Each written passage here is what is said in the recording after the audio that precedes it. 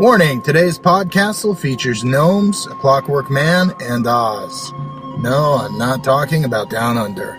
It's fun for all ages. PodCastle, episode 287, for November 19th, 2014. TikTok and the Nome King, by L. Frank Baum. Rated G.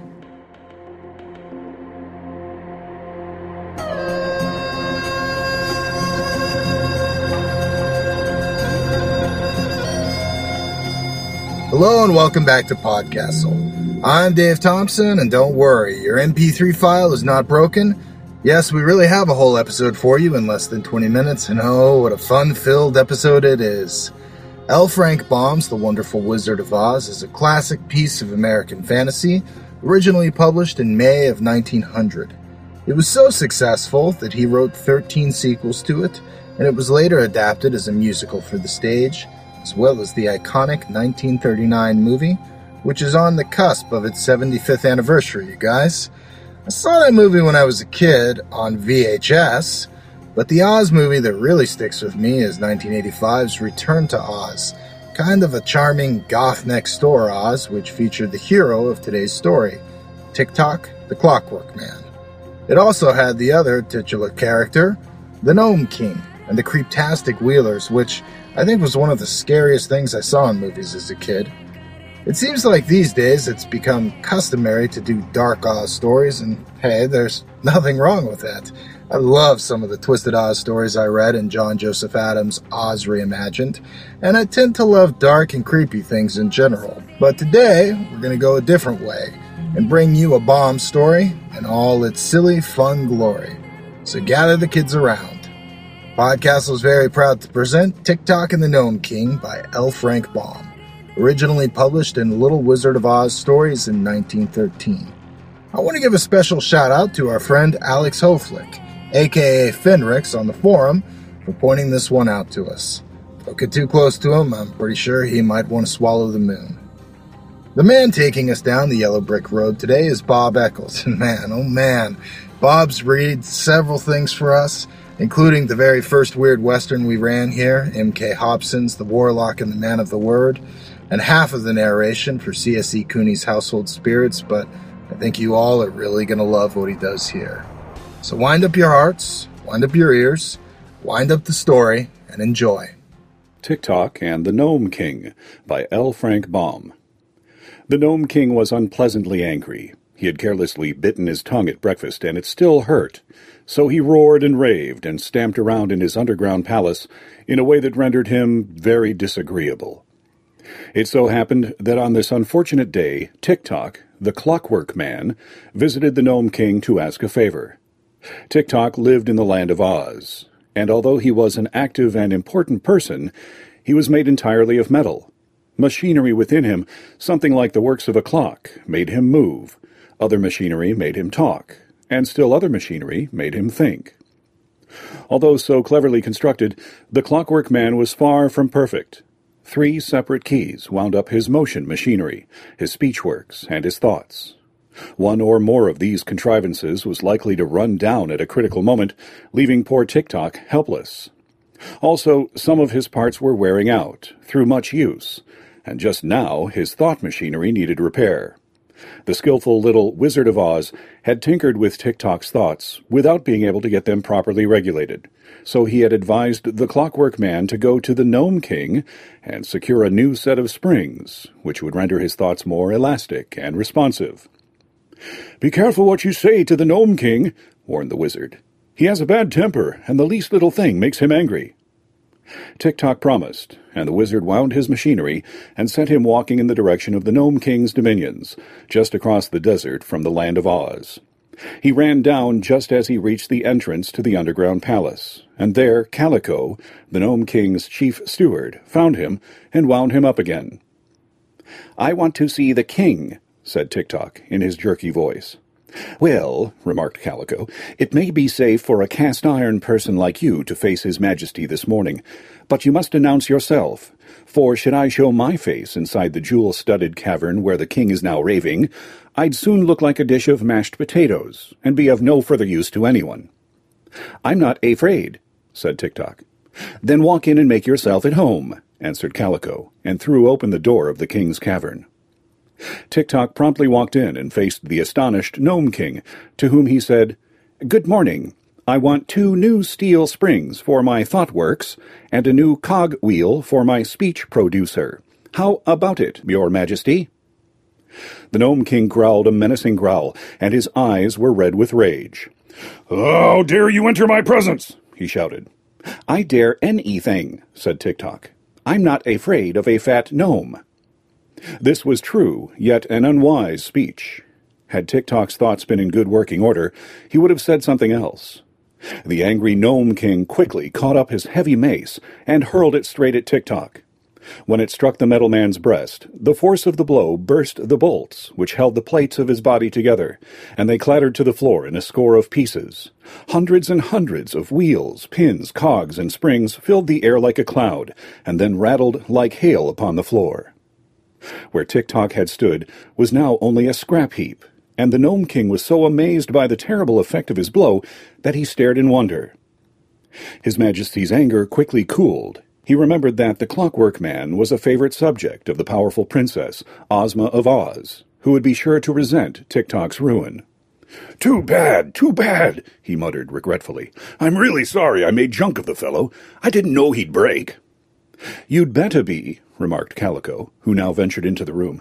"You'll have a war on your hands when Ozma hears of this, and the chances are you will lose your throne and your kingdom." The Nome King turned pale, for he loved to rule the gnomes, and did not know of any other way to earn a living in case Ozma fought and conquered him.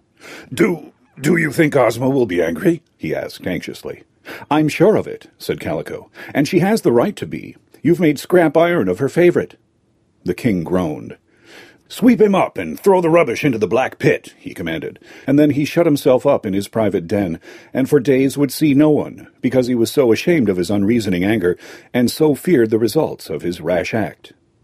Calico swept up the pieces, but he did not throw them into the black pit. Being a clever and skillful mechanic, he determined to fit the pieces together again. No man ever faced a greater puzzle, but it was interesting work, and Calico succeeded. When he found a spring or wheel worn or imperfect, he made a new one. Within 2 weeks, by working steadily night and day, the chief steward completed his task and put the 3 sets of clockworks and the last rivet into Tick-Tock's body. He then wound up the motion machinery, and the Clockwork Man walked up and down the room as naturally as ever. Then Calico wound up the thoughtworks and the speech regulator, and said to Tick-Tock, "How do you feel now?"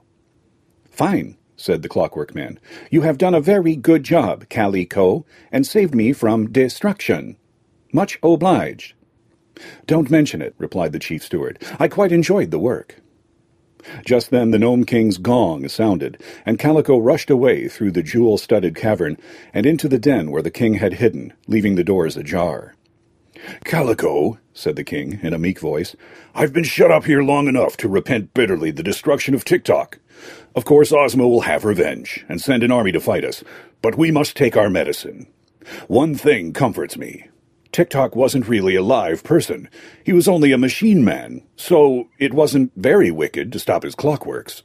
I couldn't sleep nights at first for worry, but there's no more harm in smashing a machine man than in breaking a wax doll. Don't you think so?" "I am too humble to think in the presence of your majesty," said Calico. "Then get me something to eat," commanded the king, "for I'm nearly starved. 2 roasted goats, a barrel of cakes, and 9 mince pies will do me until dinner time." Calico bowed and hurried away to the royal kitchen, forgetting Tick-Tock, who was wandering around the outer cavern.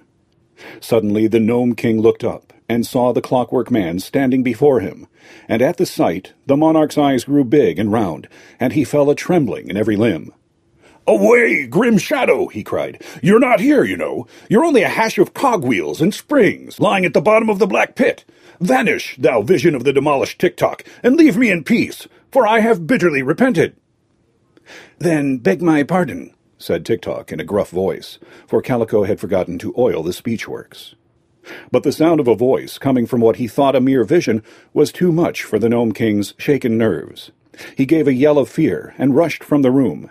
Tick-Tock followed, so the king bolted through the corridors on a swift run and bumped against Calico, who was returning with a tray of things to eat. The sound of the breaking dishes, as they struck the floor, added to the king's terror, and he yelled again, and dashed into a great cavern, where 1,000 gnomes were at work hammering metal. "Look out! Here comes a phantom clockwork man!" screamed the terrified monarch, and every gnome dropped his tools, and made a rush from the cavern, knocking over their king in their mad flight, and recklessly trampling upon his prostrate fat body. So, when Tick-Tock came into the cavern, there was only the Gnome King left, and he was rolling upon the rocky floor, and howling for mercy, with his eyes fast shut, so that he could not see what he was sure was a dreadful phantom that was coming straight toward him. "It occurs to me," said Tick-Tock calmly, "that your majesty is acting like a baby. I'm not a phantom. A phantom is unreal, while I am the real thing." The king rolled over, sat up, and opened his eyes. "Didn't I smash you to pieces?" he asked in trembling tones. "Yes," said Tick-Tock. "Then you are nothing but a junk heap, and this form in which you now appear cannot be real." "It is, though," declared Tick-Tock. "Cal-Eco picked up my pieces and put me together again. I'm as good as new, and perhaps better." "That is true, your majesty," added Calico, who now made his appearance, "and I hope you will forgive me for mending Tick-Tock. He was quite broken up after you smashed him, and I found it almost as hard a job to match his pieces as to pick turnips from gooseberry bushes. But I did it," he added proudly. "You are forgiven," announced the Gnome King, rising to his feet and drawing a long breath. "I will raise your wages 1 specto a year, and Tick-Tock shall return to the land of Oz, loaded with jewels for the Princess Ozma." "That is all right," said Tick-Tock. "But what I want to know is, why did you hit me with your mace?" "Because I was angry," admitted the king. "When I am angry, I always do something that I am sorry for afterward. So I have firmly resolved never to get angry again. Unless what, your majesty?" inquired Calico. "Unless something annoys me," said the Gnome King, and then he went to his treasure chamber to get the jewels for Princess Ozma of Oz.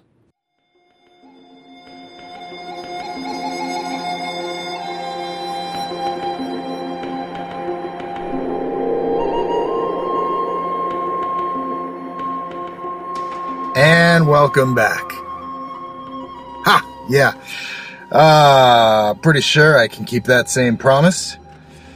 Won't get angry again unless something annoys me. Hey, who's that on my lawn? Oh, just a feedback segment. I'm sure everything's fine and happy as can be. This week, we're revisiting Alicia Owlring's The Wanderer King, read by Amy Robinson. This was the post-apocalyptic story I likened to an all-girls cast of Lord of the Flies. A lot of the comment fell to the reading, which was a bit hyper-edited, unfortunately. Still, it was a weird enough story that it seemed to work for most despite that. Several people said they liked the weirdness of it, but felt a little confused by a lack of backstory, like Fire Turtle. I listened to this about a week ago, and my overall impression is, wow, that was weird. No judgment against weird, I like weird, but like others here, I found myself wrestling with the impression that there were a few crucial pieces of information about this world that I was missing. I'm not one who wants everything laid out in a nice preface before the story. Generally, I skip those, but I do like having an inkling of who everybody is and why. I felt that was missing here. If this world has only existed in this state of chaos for 45 days, how did the Fixers and Wanderers get so organized? Did they already exist, or are they a product of the apocalyptic circumstances? These are some of the questions I had while listening. Spin Daddy said, "This one was weird, but I liked it. I got the whole Fixers versus the Wanderers thing after a bit of thought. It seemed to me like the end of the world resulted in two kinds of people. People that wanted to fix the world to bring it back to where it was or used to be, and then other people that wandered. From the description, it sounded like however the world ended, it sounded like someone named the King came along and showed people a way out, but the way must be sought out." Woo! What? No, I'm good. I thought I was getting annoyed there for a second, but it passed.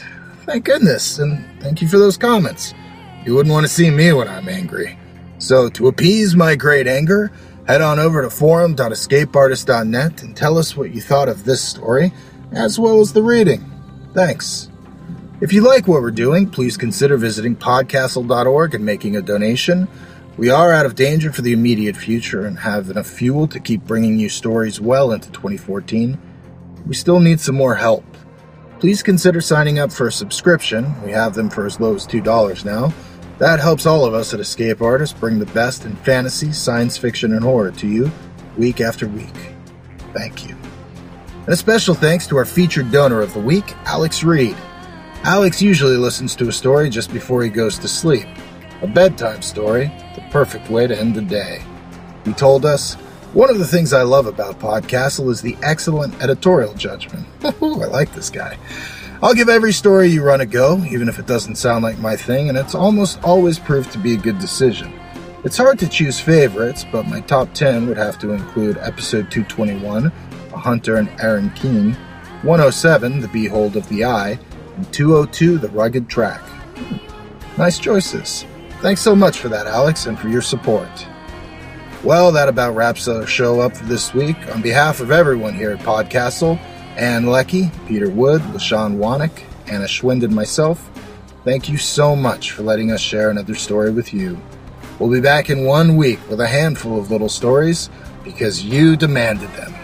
Until then, remember to click your heels 3 times, and there's no place like PodCastle. See you next week. If you remember to wind us up. PodCastle is a production of Escape Artists Incorporated and is distributed on a Creative Commons Attribution Non-Commercial No Derivatives license. Share it, but don't change it or sell it. Our theme music is by Shiva in Exile. You can find them at magnatune.com. And if you like science fiction or horror, be sure to visit our sister podcasts, Escape Pod and Pseudopod. And if you enjoyed this episode, tell a friend, or post to your blog about it, or consider donating via the PayPal link on our site. L. Frank Baum said, "If we walk far enough, we shall sometime come to some place." Thank you for listening.